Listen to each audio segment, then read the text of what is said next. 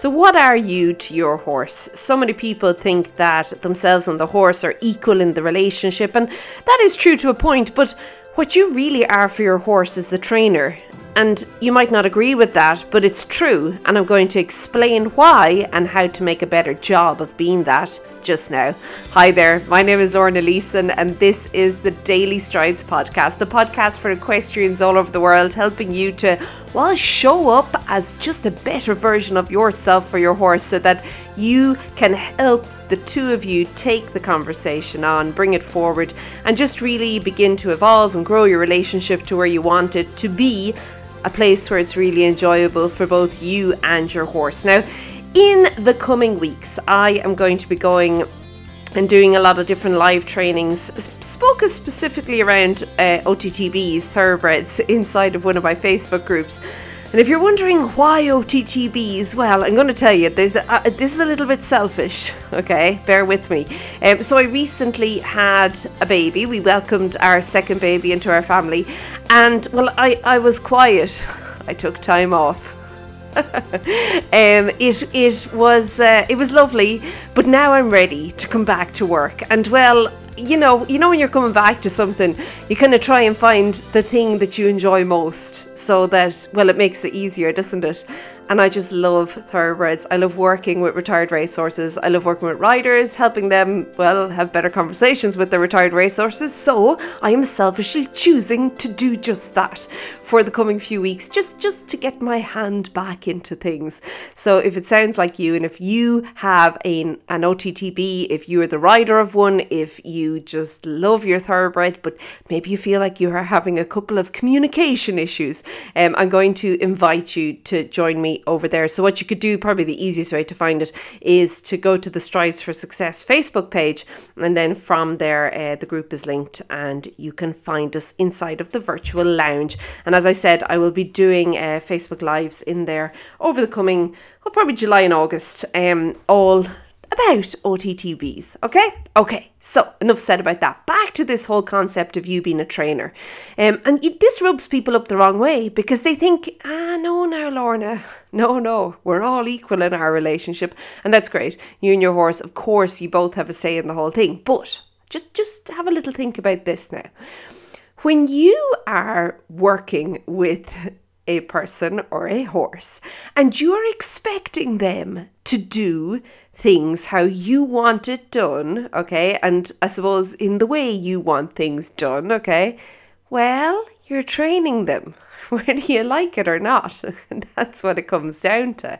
Yes, you can definitely get their input on it, but at the end of the day, you have your ideas about how you want things done. And, well, that's what you're going to insist on, isn't it?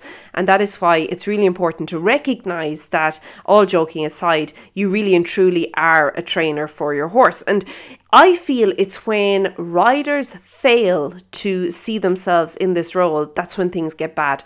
And getting bad can be from the point of view of just absolutely stepping away from any sort of responsibility, but it can also be from the point of view that this is where horses can begin to develop bad habits, which unfortunately can very often lead them on it kind of leads them down a path, a slippery slope, where they become, can we say, less desirable to other riders, and therefore it's almost like that Black Beauty story, isn't it? A kind of, you end up here and then it goes down and down and down and down through no fault of the horse's own at all. It's down to just how the horse has been dealt with. So don't do that. Come on now. That's it. Put your big pants on and then just show up as the trainer. So how do we do that? It all sounds great, doesn't it? Well, today I'm just going to show up as the trainer for my horse. And you can. It's not that difficult at all. What I suggest doing is starting off with how you are acting in front of your horse. Now, I personally believe that to be a good rider, you need to have a couple of skills, and one of those is the ability to be able to act a little bit. Now, you don't have to be great. It doesn't have to be an Oscar performance at all. But I do think that you do need to be able to act to a certain degree. And the reason I believe this is really important is because very often when things don't go to plan, and they won't with your horse. You have to understand that. You have to make peace with that, okay? Things are not going to go to plan all the time, okay? Anybody who's been riding for a while is thinking, do they ever go to plan, Lorna? No, they do, okay? But not all the time. And when things don't go to plan, it is really important that you are able to act as though they are going to plan, and that this was planned, and that you're still completely in control of the situation. Even if inside you are thinking, holy moly, how did I get here? How am I meant to get us out of this one? I don't know what to do. I'm feeling a little bit nervous. I'm even feeling afraid, if I was to be honest. I don't know what to do, okay? You need to act confident. You need to act like, this is fine. I've got this. This is okay. We can get out of this. This isn't a big job at all. And by doing so, your horse will begin to align with you, okay? It's almost like you want to kind of put on a bit of a show. And the whole thing is you need to convince your horse that not only are the two of you safe, but that you're in full control of the situation, okay? Even if you haven't a cooking clue about what's going on, you need to convince him that it's all good and that you're both golden and that all is good going forward, okay? So really, really important that you learn to act. Now, the other reason acting, I feel, is really important is because your emotions very often follow your actions, okay? Now, I know this works the other way as well sometimes, but just stick with me here, bear with me. When you begin to act confidently, and you're doing so fairly regularly, you'll actually begin to feel more confident. You begin to step into that role a little bit more, kind of becomes you, if you want. And you can then actually begin to grow your confidence that way. And it also will begin to become the default as to how you react or how you act when things don't go to plan. And that is a much safer and a much better place for the two of you to be in that situation. Okay? So act like you know what's going on all the time. And trust me, your horse is going to take the lead from you. And when he takes the lead from you, it means that you actually begin to start almost regaining the amount of influence you have over the situation. Okay? Because that's all you have. You can't control the situation, but you can influence it. And you can only do that from a place of being very, very mindful about what you're doing. Okay, the second thing I'm going to suggest doing is to show up consistently. Now, we knew consistency was going to show up here. It had to, okay? But I want to not only showing up consistently in how many days a week you're showing up, and I suppose how often you're showing up, but also consistently with your mood, okay? I find that sometimes it becomes easy to see our horse as being therapy for us. And they can be that, and they're great at that, okay?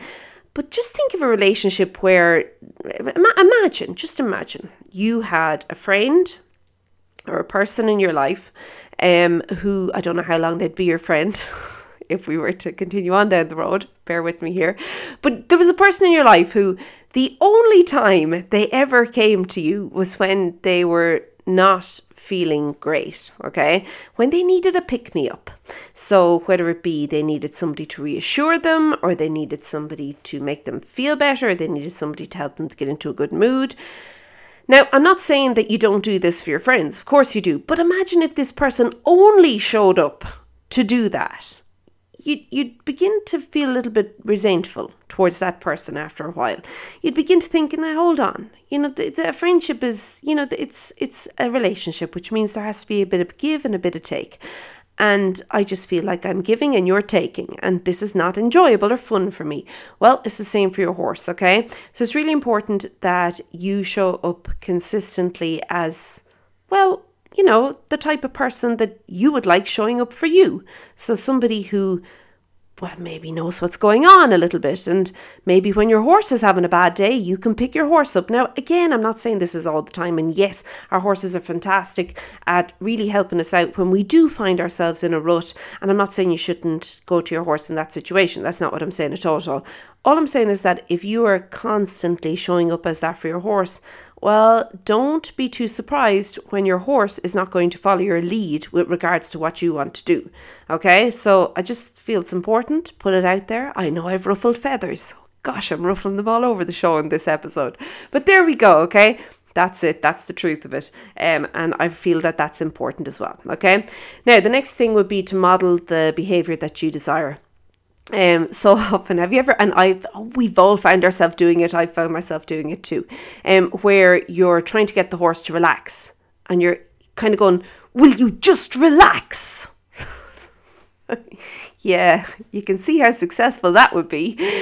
So really important that you model the behavior you desire. And this is in everything, okay? If you want the horse to become more focused, you become more focused. If you want the horse to become more relaxed, you become more relaxed, and so on and so forth. I also believe this is important when you think about rhythm, suppleness, if you think of any kind of the principles of training, really important that you are modeling what you desire, okay? And remember, they all are not only physical elements, if we talk about relaxation, or if we talk about rhythm or suppleness or anything else, okay? They're also emotional and mental elements to how you are showing up for your horse and what you're then expecting your horse to do and to be in your presence, okay? So really, really important you take that into account.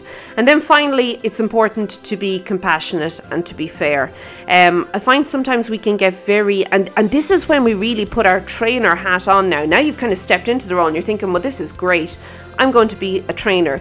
You know, part of being a trainer is being able to step back and kind of step away from the goal and say, okay, the goal's there, but is the goal important and is it worth the sacrifice of something else? And I think that it's really important to also then be compassionate, be fair, and well, also have that lovely, loving relationship with your horse as well, just as important as well. Because I can tell you now, you won't get to the end goal if you don't have that.